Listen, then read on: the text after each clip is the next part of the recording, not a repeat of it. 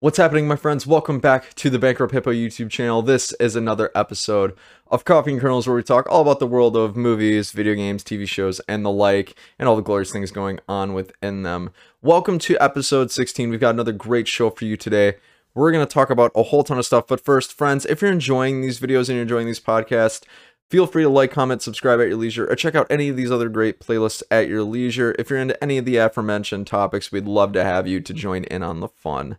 So, for today, we're going to talk about a multitude of things. James Bond final trailer that ended up dropping. We're going to review The Mitchells versus the Machines. We're also going to review Shang-Chi and the Legend of the Ten Rings. Then we're also going to discuss the Saints Row trailer and some of the thoughts that the fan community has been having since it debuted. I'm going to introduce a special segment for this week, which is going to be talking all about my top 3 favorite game franchises of all time, which I would love for you guys to listen to and get your input on. So to kick off this episode, let's talk about the No Time to Die new James Bond trailer. No Time to Die trailer for 007 James Bond came out. It's the final trailer in the US. I believe it's one of 3, and I'm really excited for this movie. It debuts October 8th, so about a month out, and after seeing this final trailer, I am just so pumped. I decided to go back and watch all 3 trailers and just provide a little bit of analysis in this video detailing why I'm so excited. And my friends, don't forget to like, comment, and subscribe, or check out any of these other great playlists at your leisure if you want to get in on the fun. So this final trailer definitely tropes on the fact that this is Daniel Craig's last movie as James Bond from all the way back in 2007 when he debuted in Casino Royale up till this point. At least in the titles that I have seen, it's been a long time since I've seen a Bond film.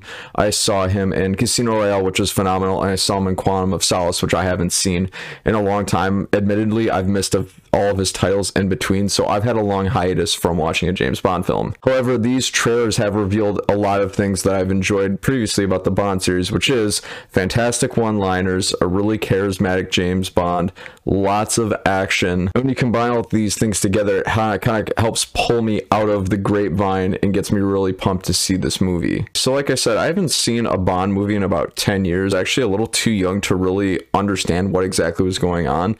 But now that I'm older, I'm a little wiser, I've seen a lot more movies, I can decipher movies and appreciate them more for just being really awesome action tropes. I can appreciate them for all the intricacies and all of the cool spy stuff that happens, and actually be able to understand and apply it to my own life and draw an overall better experience from it as a film fan. I'm really excited to see what Rami Malek can do as the main villain for this upcoming movie. I really enjoyed him in just about everything I've seen him in, from Bohemian Rhapsody all the way to even The Little Things, which wasn't a great movie overall, but I still liked Rami Malek in it. In addition, it looks like James Bond is going to have a lot of help in this movie, a lot of accomplices. There's even Felix Leiter in this movie. For those of you who don't remember, Felix Leiter is the CIA agent that Bond links up with in Casino Royale, so I'm excited to see how those two are going to team up. However, having said that, although I'm really excited for him to have so many different accomplices to work with, I'm a little worried that the movie is going to have too much meat on it to chew, because of the fact that when you have Bond and then also 3 or 4 other people he's working with, to what seems to be varying degrees, it can be a little concerning, because it's like, is there going to be too much to pack into this movie to where it's going to feel diluted, which we won't really know until the movie happens. Detailing a couple of my favorite moments from the trailer, 3 come to mind. One is when he's in the old style Aston Martin, he's in the car is getting shot up, obviously it's bulletproof glass, and he just says, okay, and then he spins around the car and has the machine guns going through the headlights. That was really sweet. And also, there's 2 one-liners that come to mind. One of them is when he's in the car with the woman, I didn't catch her name in the trailer, where he says, everybody's got secrets, we just haven't found out yours yet. And then also when he's talking to Rami Malek as the villain, he says, history hasn't been kind to those who try to play God. It gives me chills. Just one-liners like that, I think, are just so James Bond. It feels so authentic, genuine, and real. So my friends, I am super pumped for this movie, and I think the trailers have done a great job of marketing it. I can't wait to see it when it comes out on October 8th. But I want to know what you think. Are you super excited to see No Time to Die? Whatever you think, you know where the comment section is.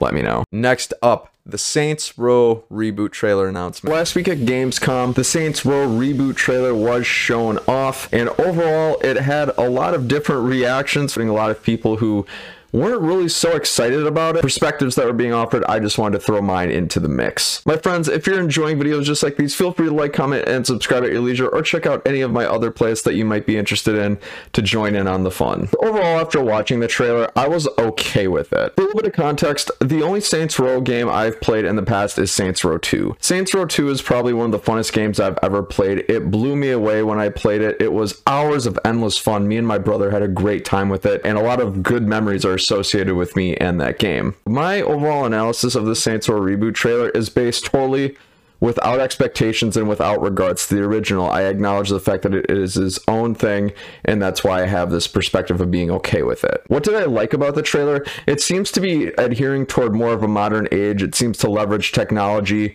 and more youth culture a lot more than in the past, and it's still got a certain amount of fun elements to it, like getting really creative with car chases, getting really creative with teammates. It seems like a co-op option would be enabled or implied given the fact that you're running around doing this mission with 3 other friends. Again, just an implication, not confirming that necessarily, but that's just the impression I'm getting from the trailer. And also, with the included technology that they're using, like smartphones, it seems like there's a little bit more strategy involved to the game than would be in the original Saints Row franchise, and I'm always one for a little bit more of an additional strategy. I saw one person comment that it's almost akin to Watch Dogs, which I actually really like that comparison. Having said that, there's of course things that balance this out that I didn't like about the trailer. First off, it seemed almost a little too cartoony for me. Like, it almost seemed as though it was trying way too hard to be Fortnite. The characters that were used in this trailer, they were too young, too cartoony, and I just couldn't take them seriously enough to look at them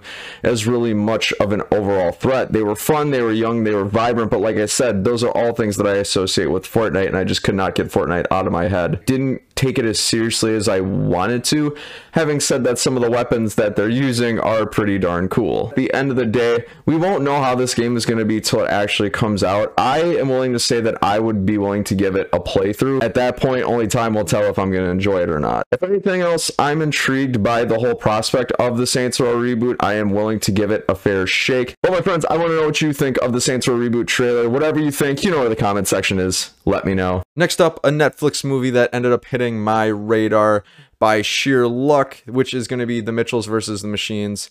Here's my spoiler-free review of it. Mitchells vs. the Machines is all about a family who's doing a cross-country road trip to drop off their daughter, Katie, back at film school for college. It's her freshman year, but along this way, they run into a robot apocalypse, and then they're the last hope for humanity's survival because they're the last humans remaining. The robot apocalypse was caused by a company basically inventing an AI that got a little bit too smart in their smartphones, and they took over the world with all their robots. So then we have our movie. So starting off with my overall thoughts for this movie was shockingly entertaining, which is really crazy because this movie just flew way under my radar. The only reason I really heard about it is because of the fact that one of the content creators I watch pretty frequently, John Campea, he recommended this movie, The Mitchells vs. the Machines, which is on Netflix for those of you who are curious. And this movie just works in so many different versatile ways, and it's just, please watch this movie. The movie has a ton of heart, and it features a family that is really relatable and therefore really easy to empathize with, and it really helps this movie along quite nicely. So getting into the high points of this movie, what did I really love about it? Well, first of all, the family in this movie, the Mitchells, is amazing in many ways. They're super funny, they're super relatable, you can feel the love and the heart that they have between each other. The movie does a really good job throughout it with kind of navigating the insecurities and the vulnerabilities of each family member, and thus it makes it easier to empathize with them because it's showing that they're vulnerable, it's showing that they're people, not just characters. And these obstacles that they're overcoming, they're both driven by both internal family sources, so conflict between each other, and external forces as well. Another thing I really liked about this movie, the animation I thought was really gorgeous. I don't know if it's just because of the TV I was watching this on, but when I was watching this movie, every step of the way I thought, this is exactly what animation should look like. It looked pristine, and plus they utilized it in really effective ways that were a lot different than in other movies that I've seen. They almost took a stylistic approach that reminded me of Zombieland, right? There are these intermittent moments where they just threw in some animations in really fun, creative ways that totally fit within the DNA movie, and that totally worked, and it made it a lot more fun to watch. And despite it almost reminding me of Zombieland in that sense, it was still a bit of its own spin on it, to the point point where it didn't feel like it was directly replicating it, but it was also its own flavor. Another thing I really enjoy about this movie, it's really, really versatile overall. There is something for everyone to love, whether or not you're a child or an adult. The movie is really funny. The dog is hilarious.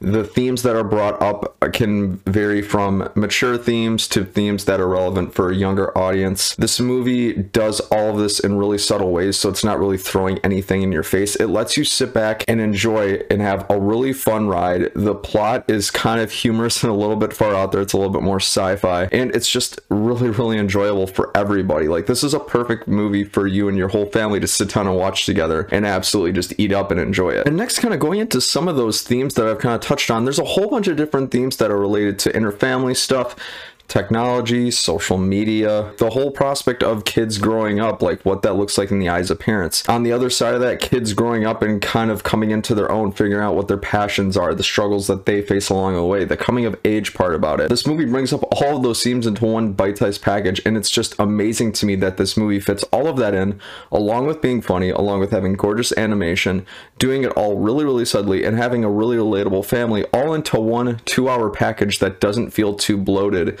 and feels pretty adequately paced throughout. They do a good job of kind of visiting each family member's struggle. The fact that it kind of goes through each one of them, it allows you as the audience to kind of draw your own relations to them. And jumping into some of the things that the family struggles with and some of those themes kind of interlacing with social media and technology, the movie brings up these conversations that I distinctly remember having with my own family members from 5 to 10 years ago, and there's conversations that are still kind of being had and evolving. And this movie, like I said, brings it up in such really subtle, fun ways that it's like, huh, I can remember having that exact same conversation with this family member however long ago or just really recently. And that's just, for a movie to be that culturally relevant is so cool, and it's really, really refreshing. While at the same time feeding you these themes without making it feel like it's trying to make you chug down spoiled milk in the process. It's a super refreshing thing to just not have these things shoved in your face. It's great. Now, getting into what I didn't really love about this movie, there's only one thing that crossed my mind as I was watching this movie, and that's that in the second half, it just dragged on a little bit too long. At one point, I was kind of thinking to myself, well, we're still in this particular spot and still in this particular scene for just a little too long. If it was just 5-10 minutes shorter, I'd have been satisfied with that, but that is the only thing I didn't like about this movie. So with that, my friends, if I had to give this movie a score, it is a 9 out of 10. It is an amazing movie. I've never seen a movie that is so versatile, so fun, so relatable to such a wide audience, and does all of this in really subtle ways and fits it into a 2-hour bite-sized package without feeling extremely bloated or trying to force feed you spoiled milk. I will go as far as to say that this is probably one of my favorite animated films of all time, so please do yourself a favor. After this video, go ahead and watch it. Alright, my friends, have you seen The Mitchells vs. Machines? If so, what did you think of it? You know where the comment section is. Let me know. Next up is going to be my review of Marvel's newest title, which just debuted the other day, starring Simu Liu, Shang-Chi and the Legend of the Ten Rings. Here's my spoiler for your review. Shang-Chi is the story of a guy named Sean, or Shang-Chi, played by Simu Liu, who's living his life in San Francisco alongside his best friend Katie, who's played by Awkwafina. While they're riding the bus to work one day, this group of mysterious thugs goes ape on them and just attacks them. And in the process, they make a threat toward his sister Shang, and then he has to reunite with her and save her and brings Katie along for the ride, and from there on, we've got our movie. And one very interesting journey to boot. So what are my overall thoughts on this movie? I thought this movie was really solid. There's a lot of layers to really unpack about Shang-Chi as we get on with the movie and discover more about him and his family. There's a lot of humor present in this movie. They really explore some interesting concepts throughout. The identity the movie chose early on was consistent and really strong. And the chemistry between all the characters, especially Awkwafina and Shang-Chi, made it a really fun watch. So let's start off with what I really enjoyed about this movie. I really enjoyed the chemistry between Shang-Chi, or Sean, and his best friend Katie. The two of them together have this really interesting bond where they're very relatable. They're just living their lives like normal people. They like to go out, they like to have fun, and they like to live their lives, and it makes them a lot easier to root for and empathize with. And I get to give a lot of credit to both of them as actors, because the movie tells us that they are best friends, and they go full send on it and really convince us as the audience that they are really best friends. And because of those excellent performances and that dynamic, it really makes them fun to watch throughout the movie, and they never overstay their welcome, especially the humor that comes with them. They are consistently funny throughout the entirety of the movie. And to really top the icing on the cake here, there's actually a point in this movie, you see this scene in the trailers where Shang-Chi is kind of fighting alongside this building. In that particular scene, it kind of almost reminded me of a Rush Hour 2 moment. Like, there's a moment in this movie where you're like, oh yeah, definitely reminds me of Chris Tucker and Jackie Chan in Rush Hour, Aquafina being Chris Tucker, Simu Liu being Jackie Chan. It's just when I put that meta moment together, it just made it even funnier. And like I said, the banter between the two characters really exists all movie long, never gets old, and a really nice supplement to that is actually Ben Kingsley. Ben Kingsley performs a small role in this movie, and I thought he was excellent addition and supplement to the humor piece of it all. And speaking into that, moving into the next thing I liked about this movie, the movie really maintains this identity of being really, really funny, really humorous, but also getting down to business when it needed to. And I just thought it really struck a nice chord with. In this movie, it kind of tells you like, okay, there are serious times, there are serious consequences with serious situations, but it's a reminder in life never to take things too seriously. Like as Aquafina, as Katie, and Simu Liu as Shang-Chi are going through these trials and tribulations, they never forget to have fun. And to me, that just speaks to the message of never take yourself too seriously in life because it's so short and you only get to live once. Get down to business when it's time, but don't forget to have fun in the process and don't lose yourself. And again, it really adds to that piece of them being super relatable, which I think is very rare for superhero characters. The fact that this superhero character could just be us, and to me it's just a really powerful message. Overall, it's just a really refreshing prospect that this movie struck very nicely with. And another thing I enjoyed about this movie, despite it being part of the Marvel Cinematic Universe, this movie does a really great job of standing on its own, which I have to give mad props to Kevin Feige and the whole entire Marvel team, because with them making 20 plus movies in this whole series, I think it's very hard to introduce new people like that at times, but they've done this great job of every movie could stand nearly on its own. If you have a friend who has never seen a Marvel movie and you want to bring them to this movie, they'll be able to follow along just fine, no strings attached, and they'll have a great time with you along the way. And the last thing I really enjoyed about this movie, there's a lot of different Asian cultural nods that this movie makes, along with interesting family dynamics, and they combine each other in such a way that makes the movie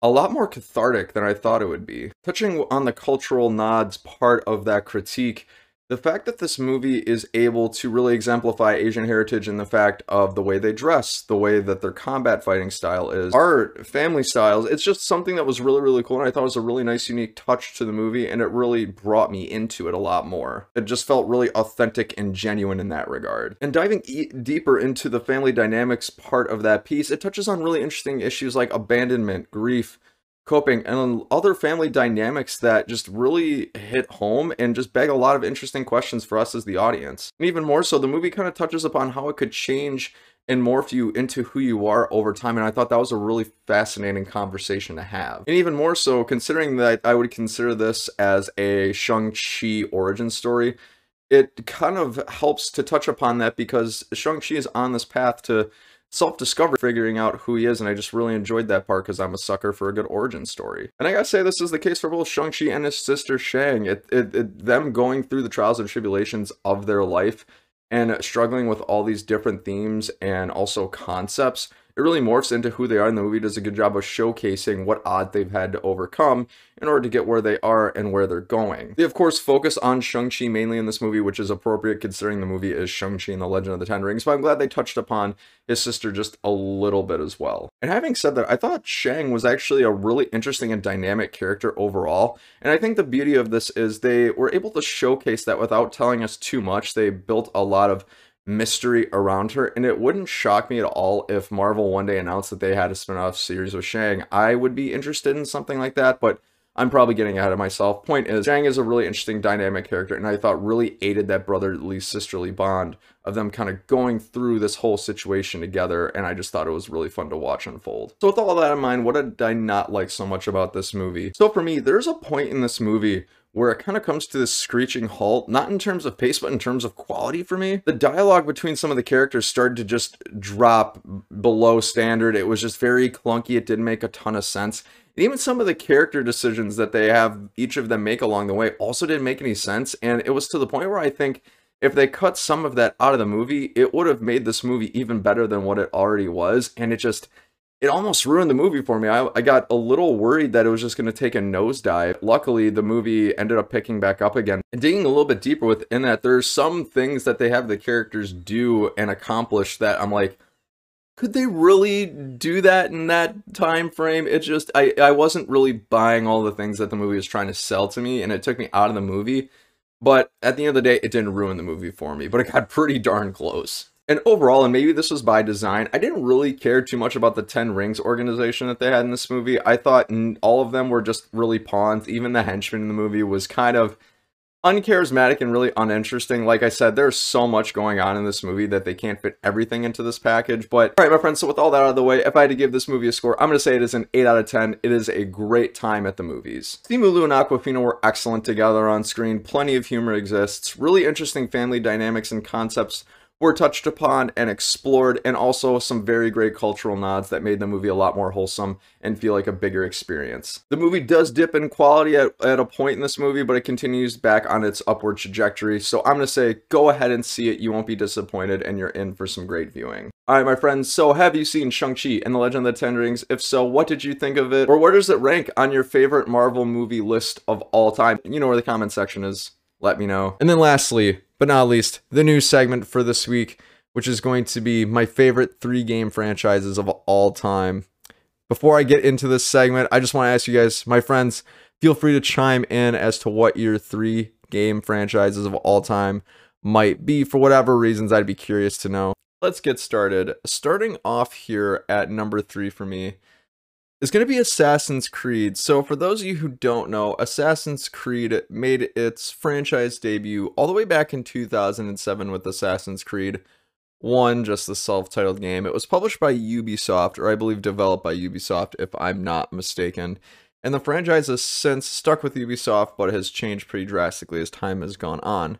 Now, the very first game with Altair Ibn Lahad was not really received particularly with high praise. IGN gave it, I believe, a 7.4, if I'm not mistaken, and the game was good, and it was cited that it had a lot of potential, but it wasn't loved by a wide variety of audiences.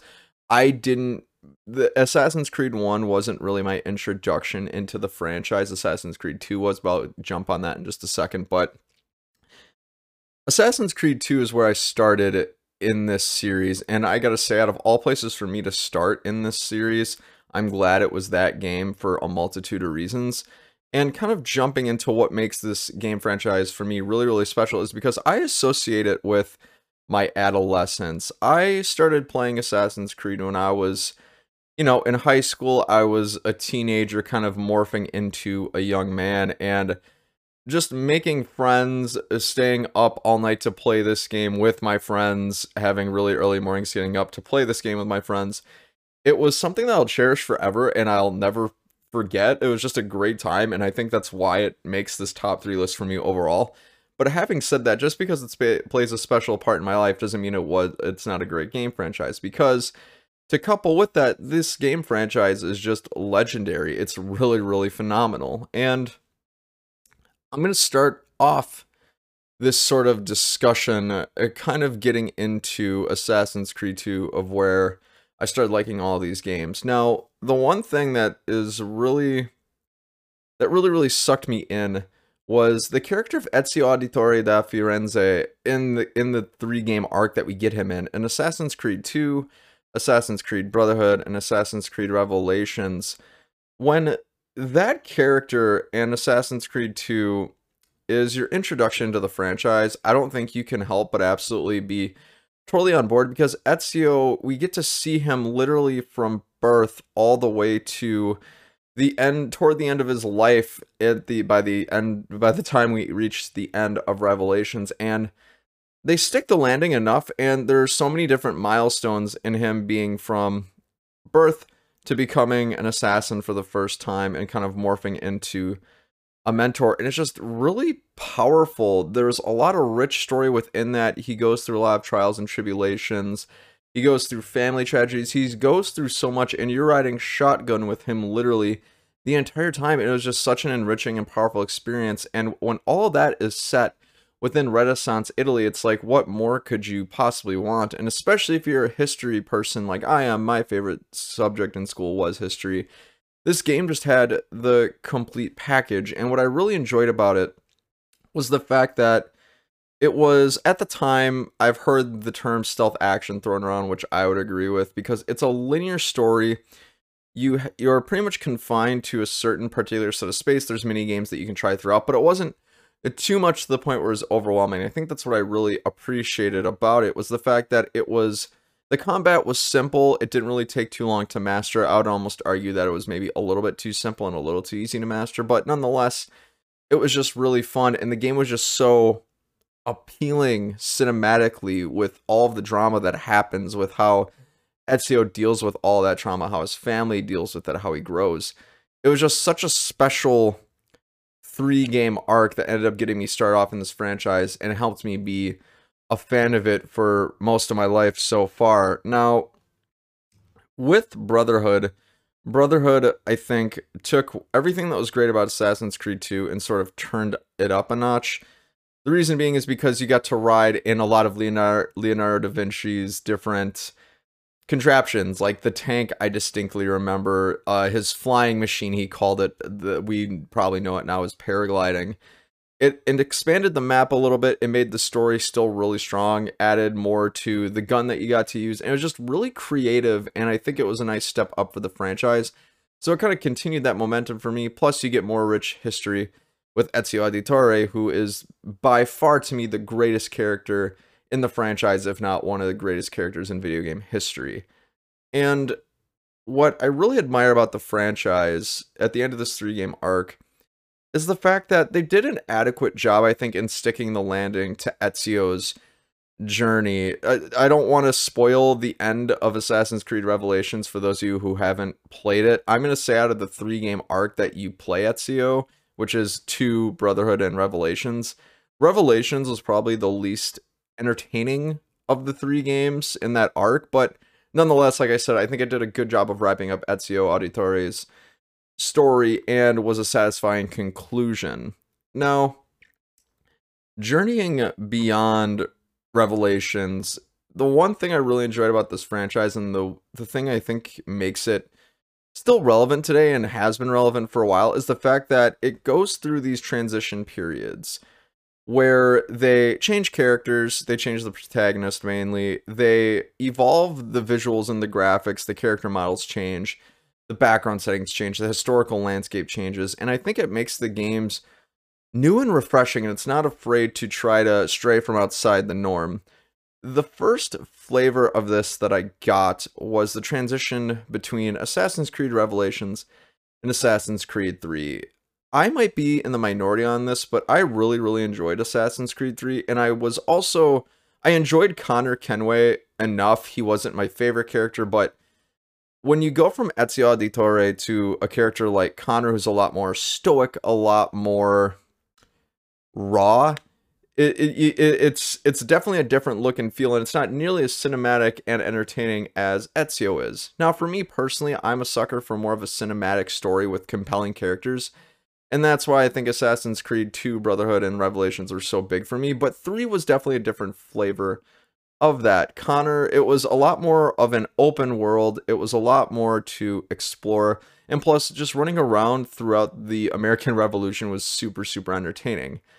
And where the game really shines strongest for me, and I think they picked up on this when it came to its sequel, which is Assassin's Creed 4, was the sea battling. They let you dabble into being Captain Connor Kenway and being able to ride around on these sea voyage missions, and it was a ton of fun, and like I said, a really nice way of the franchise kind of subtly trying different things and reinventing itself to move forward.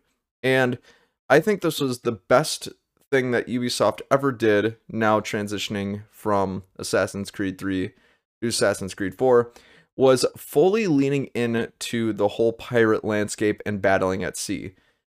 And for that reason, I would actually go as far as to say that Assassin's Creed 4 was nearly a masterpiece and is probably my second favorite game in the entire franchise.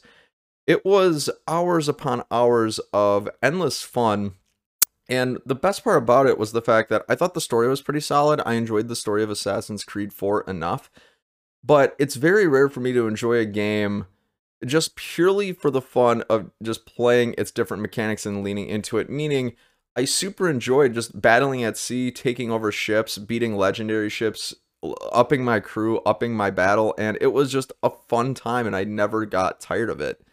And very few games can really make me feel that way and make me say that, so Assassin's Creed 4, I think for a lot of Assassin's Creed fans, is probably in their top 3. It certainly is in mine, and I don't blame them for that. Even if it's not inside your top 3, I wouldn't blame you either, because Assassin's Creed 4 was a far cry from, no pun intended with Ubisoft developing Far Cry and Assassin's Creed, but Assassin's Creed 4 was a much different flavor of the Assassin's Creed franchise than any of us had ever seen up until that point. With Assassin's Creed Brotherhood Revelations and 2, and also 1 for that matter, it really leaned into the Brotherhood in and of itself, what it means to be an assassin, why they are assassins, the whole conflict between assassins and Templars. They really leaned into that into those games, but in 3 and 4, they really strayed away from a lot of that, and they barely even really talk about it in Assassin's Creed 4. It isn't really until the end of the game where Edward Kenway doesn't really fully grasp what it means to be an assassin. And when I think of Edward Kenway, I don't think of Edward Kenway the assassin. I think of Edward Kenway the pirate, which, take that for what you will, but still, it was a super entertaining game for many, many reasons, and it really helped keep my love of the franchise alive, despite it being in existence for however many years up until that point. Now, I talk about transition periods a little bit between a few installments of the game, and now this kind of brings me into the next installment of the franchise, which I was still on board with at this point, which is the transition between, I'm going to say, Assassin's Creed Rogue, which I thought was a fun game, a fun spin-off, and Assassin's Creed Unity. They, again, up to this point, they got to this point, they changed the gameplay a little bit, made it look a little smoother, and they also updated the visuals again, and they introduced a new character.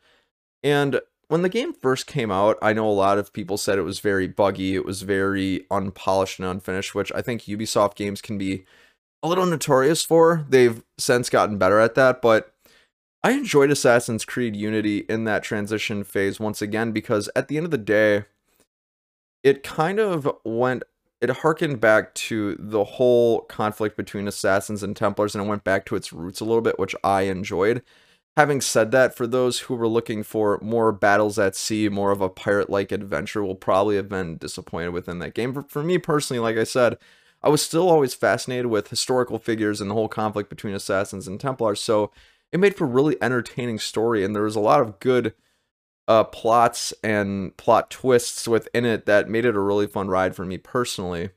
And other than that, I guess I don't really have too much to say on that between Unity and Syndicate, and I guess this is a good time to just kind of transition over to Syndicate. Syndicate kind of followed that same path, except you're with Jacob and Evie Fry, the Fry twins, and it just kind of continued to build upon what was established in Unity. I enjoyed Syndicate. I haven't played it in years. I remember enjoying the heck out of it, and I especially really enjoyed the continuation of when you're going to assassinate certain big characters within the game. They give you an option of just going straight in, just guns blazing. They give you the option of stealth, and they give you the option to get really, really creative. And I like that about the Assassin's Creed franchise, how it gives you options to do so. Me personally, I'm always a fan of player choice, and the more games can do that for you, I'm all for it. And I think Syndicate played really, really nicely on that. So Unity and Syndicate, while they weren't my favorite games in the franchise, I still think they held it up for me and kept it within the DNA of what Assassin's Creed had been up until that point to keep me drawn in and interested. Now, that brings me over into the most recent transition phase, I'll call it, which is the transition phase between Assassin's Creed Syndicate and Assassin's Creed Origins. Now, before I give my thoughts on that transition, I will say that at this point, Assassin's Creed had successfully gone from being a stealth action game to more of a full-on RPG open world game. And I have to be frank, this is where the franchise kind of lost me a little bit. When I had started originally playing Origins, to me, I had always thought up until that point Assassin's Creed maps kept getting bigger and bigger and bigger. And the danger with getting bigger is the fact that, sure, there is plenty to do and there's plenty of player choice to be had, which I really enjoy. But as someone who really enjoys story, it got to the point where it was just too much for me. Like, there's so much to do. There are so many weapons. There's so many different levels for different weapons. There's so much resources you can grab. There are things you can craft. You got to go far and wide to get these resources. And to me, it was just too much.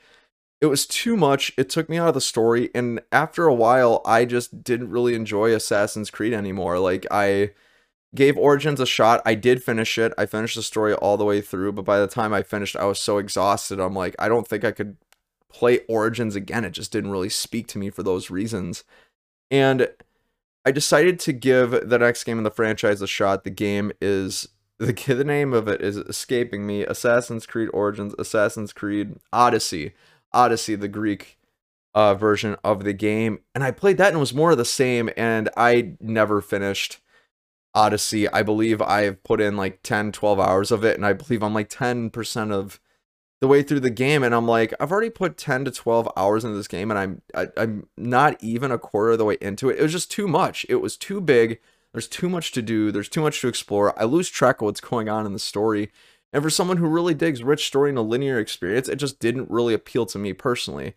Now, I don't want to yuck on anybody's yum, because I know a lot of people who absolutely love the transition of the franchise to a fully RPG style game, and many people have embraced it. I'm just not one of those people, me personally. It's just not for me. But for those of you who love it, kudos to you, because I wish I could love it as much as you guys do. And it sort of harkens back to my earlier point where the franchise had to grow, it had to evolve. By the time it transitioned between Syndicate to Assassin's Creed Origins, it has to continue to reinvent itself, because if it doesn't, the franchise dies, and people don't want that, especially Ubisoft, because Assassin's Creed is one of their most highly regarded franchise and makes them a lot of money. So I don't blame them at all. And things grow, things change, and that's just part of life. So for those reasons, Assassin's Creed kind of fell off the radar for me. Will I ever pick it up again in these later games? I'm never going to say never. But am I going to rush out to play Valhalla? No, not really. Am I going to rush out to buy the next Assassin's Creed game whenever it comes out in a couple of years? Probably not. But for those of you who love it, I say bravo to you all. So for those reasons, my friends, that is my third favorite game franchise of all time, which is Assassin's Creed. Is it on your list? Is it outside your list? Do you even enjoy the franchise? Whatever you think, you know where the comment section is. Let me know. So now, that kind of brings us to another transition period. But before I get into my second favorite game franchise of all time, I just want to invite you guys, if you guys are enjoying videos just like these, and feel free to like, comment, subscribe at your leisure. Check out any other playlists I got going on. I also talk about movies on this channel. I talk about TV shows, and I of course talk about video games. So if you guys are into that stuff, feel free to check it out and join in on the fun, because I enjoy having you all. So now transitioning into my second game franchise, my second favorite game franchise of all time. It's gonna be, drumroll please, it's gonna be Gears of War. So, backpedaling just a little bit here.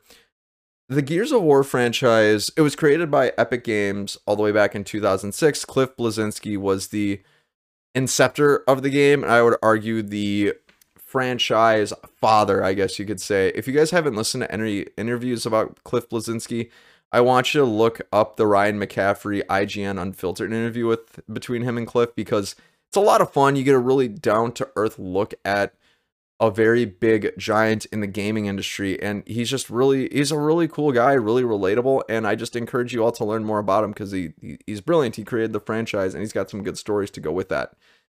But anyways, having said that, it made its franchise debut in 2006, and it was groundbreaking. And I have to say, for me personally, I have liked every single game in the Gears of War franchise, and all of the DLC that I have played since its birth all the way up until right now with Hivebusters and Gears 5. And it's just the gift that keeps on giving. I still play multiplayer. I own Gears 5.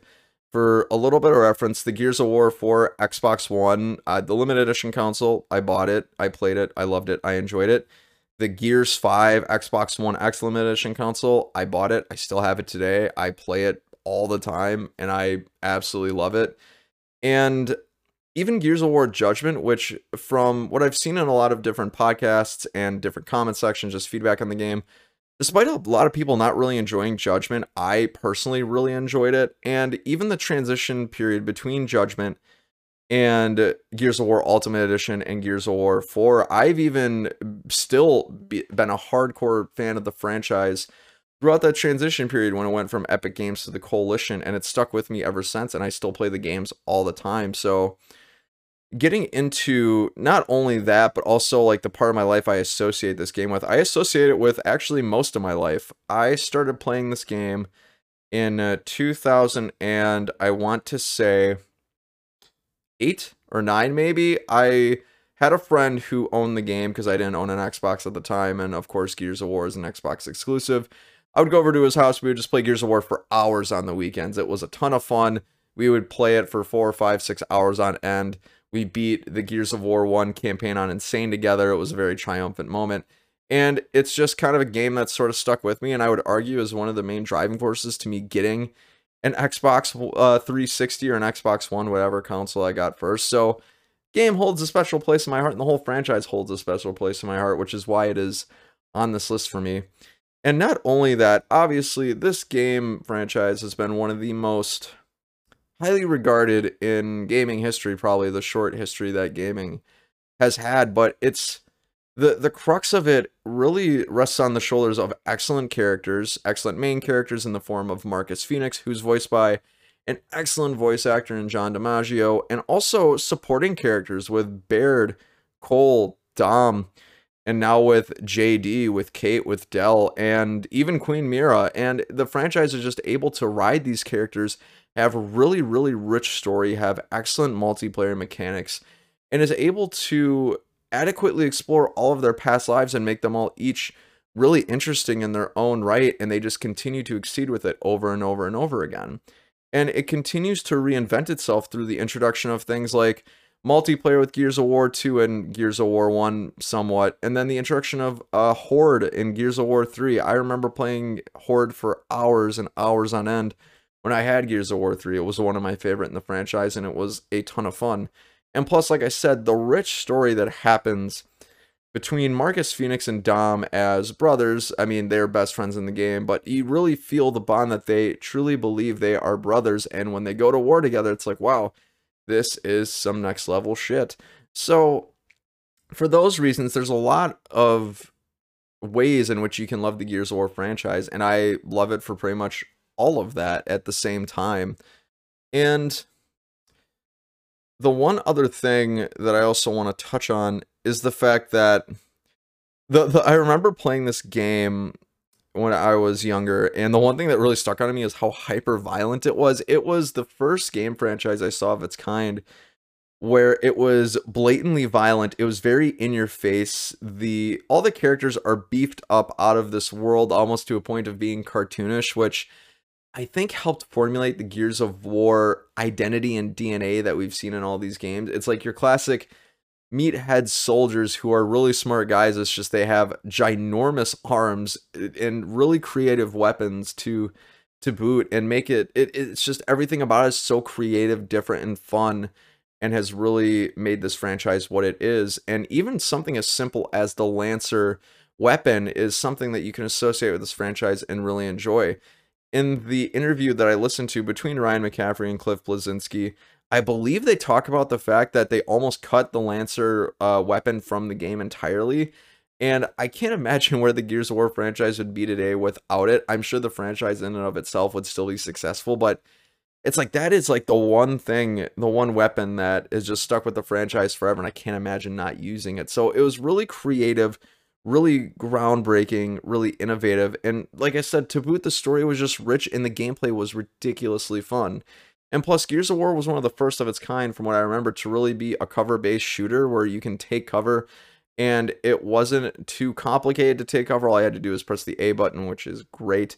Active reloads is a really fun, novel concept that was introduced, and even the whole Locust Cog combat mechanic was really interesting. The story behind that and Queen Mira, where Queen Mira came from. The franchise has done such a great job of slowly introducing that over time and just giving the fans a little bit more to build into. And that brings me to the lore of the entire franchise, because there are books upon books, and there are hundreds of YouTube videos about just the lore of the game. And the Coalition, Epic Games, and Cliff have just built this excellent world where you could spend hours in it and still not know everything about it. It's just a very rich history, a very rich world that I just can't get enough of, and is so much fun and is so fascinating to study. And is very, there's even some themes, and I argue this might be a stretch, but there's even some themes that you can relate to real world stuff, like with the whole emulsion conflict and the pendulum wars, how they go into that a little bit. They don't really talk about it too much in the original Gears franchise, but in Gears 4 they kind of touch on it a little bit, and I really appreciate that. But there's just so much to cover, and they continue to impress me when they find more story to tell, because it's always entertaining. And I have to say, the storytelling has been one of my favorite parts about the entire franchise too, because of the fact that it's very rich. I'm sure I've said that about twice now since I've started talking about it, but it still holds true no matter how you slice it. It's just it's amazing, and I never get tired of it. And oh, excuse me.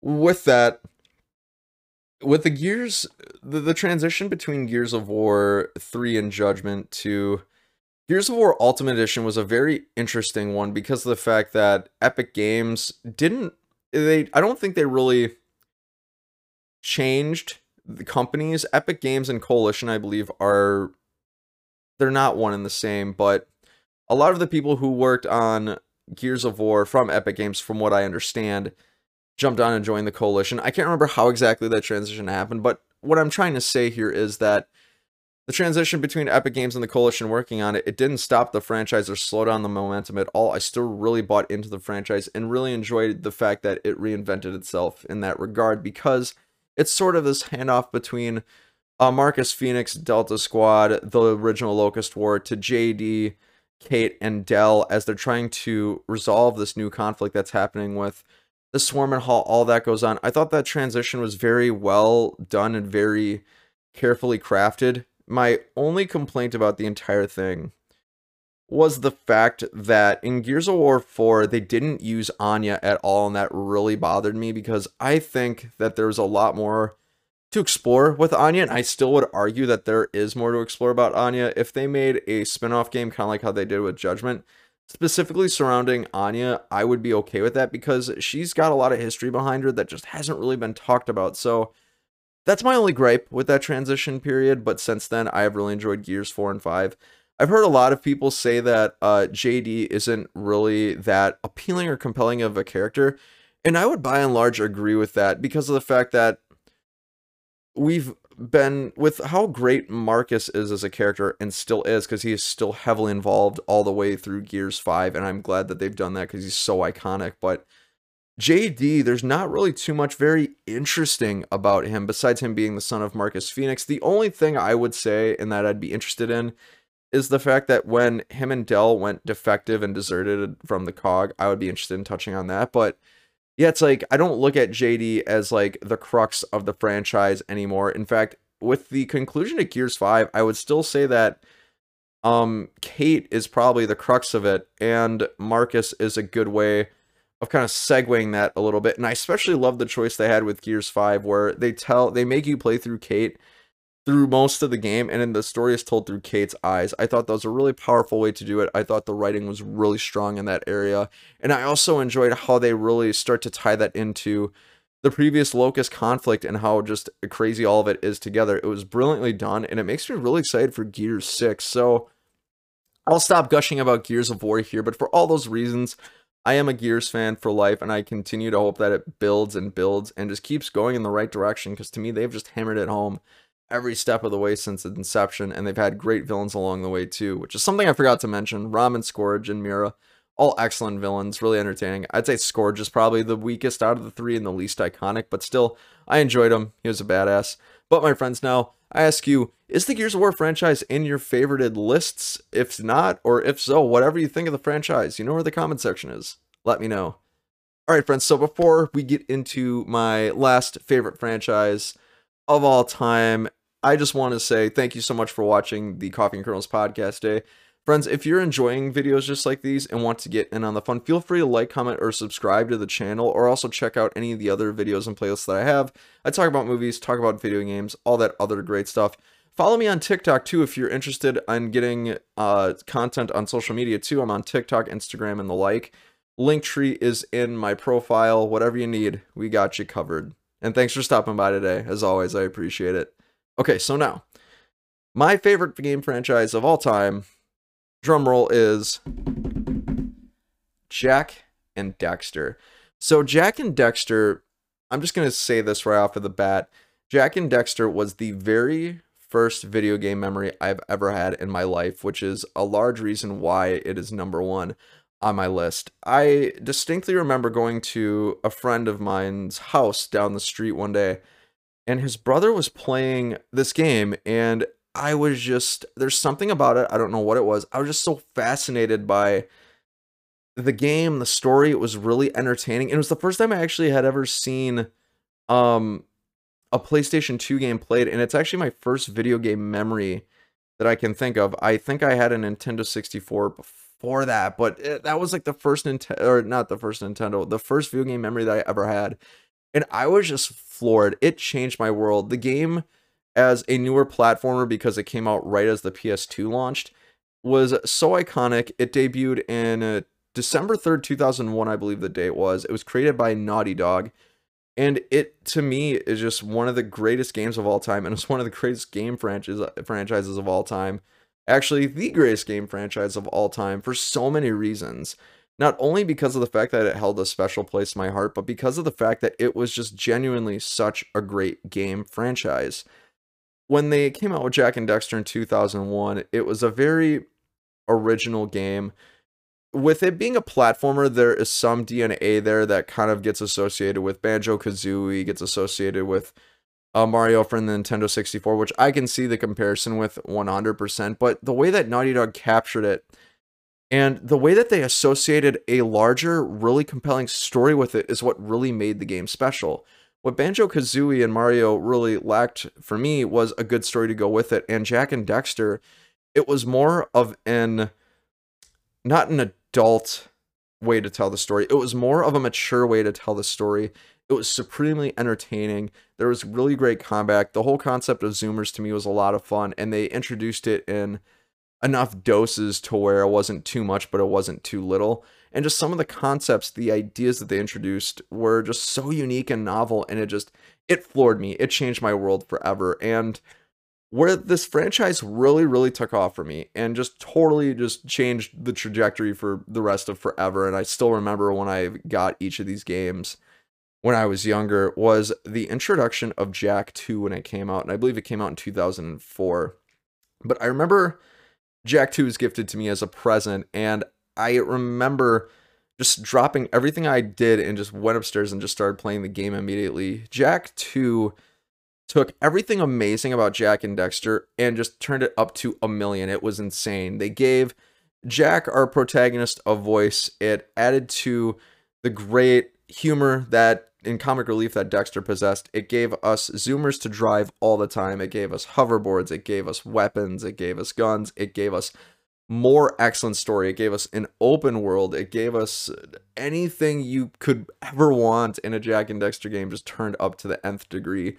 And they stuck the landing so well, and they told it in, yet again, another amazing story. I would give a lot of money to go back and look as to how many hours I spent on Jak 2, because it had to be in the hundreds, if not thousands. I adored the game for so many reasons, and even more so, Jak as a protagonist was really fascinating because he has his gentle side, but then you got the addition of Dark Jak in this game too, his inner demons, where he just goes ape on people and is just slicing and dicing all these guards, and he's going up against a Baron. He's fighting the front against the metalheads who are trying to get into Haven City. It was just, words don't do it justice. Words just don't do it justice. I think IGN gave the game an 8.8, which amazing score. And it was just, wow. It was just amazing game. I can't gush about it enough. I would give a lot of money to go back and play it right now. In fact, I keep getting sorely tempted to buy a PlayStation 4 because, like I said, I have an Xbox One, but I keep getting sorely tempted to buy a PlayStation 4 for the sole reason of going back and playing through all the Jak and Daxter games, 1 through 3, not Jak X or Jak the Lost Frontier, just because of all the great memories and all the great gameplay that was had within the Jak and Daxter franchise. It was just absolutely phenomenal. And kind of transitioning a little bit from Jak 2 to Jak 3, I thought Jak 3 was another step in a positive direction in the series, where the game I think excelled in Jak 3 was the addition of just the concept of the wasteland, an even bigger map without it being too big. You got to drive around in these really awesome vehicles that were customizable, a lot of fun, and you got to explore a lot. And you even got the introduction of LightJack, which was fun. You got these really fun missions, these really fun racing mini games, and it was just, again, it was just capitalizing on what was great about 2 and put it into 3. We got the introduction of other excellent, really rich story within it, and it really, I think, wrapped up Jak's story quite nicely. And my only wish is that we would have gotten a proper Jak 4, which just continued to build on the game. But I'm thinking Naughty Dog was like, well, we're way ahead now, and we pretty much wrapped up this story, so we'll quit, we're ahead, which I don't blame them. But yeah, it was just, Jak 3 was just, it was just so good. It was stellar, and it just continued to build in all the right ways, and it was just phenomenal. For me, the favorite part was driving around in the cars, though, in the wasteland. I thought that was just super sweet all over, all the way around. Now, although the Jak and Daxter franchise is my favorite of all time, it didn't not have its hiccups, and I think after 3, if they wouldn't have made Jak X, I think they would have been totally fine. But what I didn't enjoy, I didn't really enjoy Jak X, which is Jak X Combat Racing, for those of you who don't know. The reason I didn't enjoy Jak X is because I was really hoping it would be a sequel to 3 where we'd get story, you could run around, you could have weapons, you would be Dark Jak, Light Jak, all that other good stuff, but it was just a combat racing game, which in and of itself, it was a fine racing game to play. I don't personally absolutely love racing games all that much, so it didn't really appeal to my particular tastes, but I know a lot of people who have probably enjoyed it. It just, for me, it just didn't really, I was just looking for something different. And the one really poor thing about Jak X was the fact that it had this really bad bug. I can remember this to this day, where you'd go to autosave and it would just keep autosaving, and it would just corrupt my memory card on the PS2. For those of you who don't know, it was like the 4 kilobyte or 4 megabyte memory cards you used to have to plug in. It's so fun to think about that, but it kept having this bug, so I would keep having to like shut off the PlayStation like halfway through its saving and hope it didn't corrupt my data so I could keep playing and finish the game. And it was just so frustrating that that didn't really make it appeal to me either. In fact, I'm shocked I finished the game looking back on it. I love the franchise so much, I couldn't help it, but I'll just leave it at that. Jak X was just not for me. And then years later in 2009 is where the last installment of the franchise, I think, was executed, which was Jak: The Lost Frontier. At this point, High Impact Games ended up picking up the franchise. Naughty Dog wasn't going to do anything else with it, if I'm not mistaken, if memory serves me right. So High Impact Games ended up picking it up. I remember buying it at the store. I think I bought it at GameStop. I remember playing it. I don't remember what I thought about it, though. It's been a long time since I've picked it up and played it. I don't remember it being very stellar, because if it was great, I probably would have eaten it up and enjoyed it. I remember finishing it, but other than that, don't really remember too much of it. But I will say the games that Jak and Daxter, Jak 2, and Jak 3 were so good, so rich in story, so much fun, so creative, innovative, and just iconic platformers that were something I'll never forget, and still to this day make me tempted to buy a PS4 just for the sole reason of playing those games, and to also play other great games as well. And I gotta say, I gotta give Naughty Dog a ton of credit for 1, 2, and 3, because they have followed up the Jak and Daxter franchise with other amazing franchises too. The Last of Us being the first one that comes to mind, because The Last of Us is probably one of the greatest games of all time that I have ever played, and a lot of people feel the same because it's insanely popular. But for those two reasons, I keep getting tempted to buy a PS4, and Jak and Daxter will forever hold a special place in my heart because of just how awesome it was. And I hope to one day play it again soon. And if I end up playing it and end up getting a PlayStation 4, you guys will be the first to know. So, my friends, that actually brings us to the end of the segment. Those were my 3 favorite game franchises of all time. That's Assassin's Creed at number 3, Gears of War number 2, and the Jak and Daxter franchise at number 1. But I want to know, my friends, what are your favorite 3 game franchises of all time?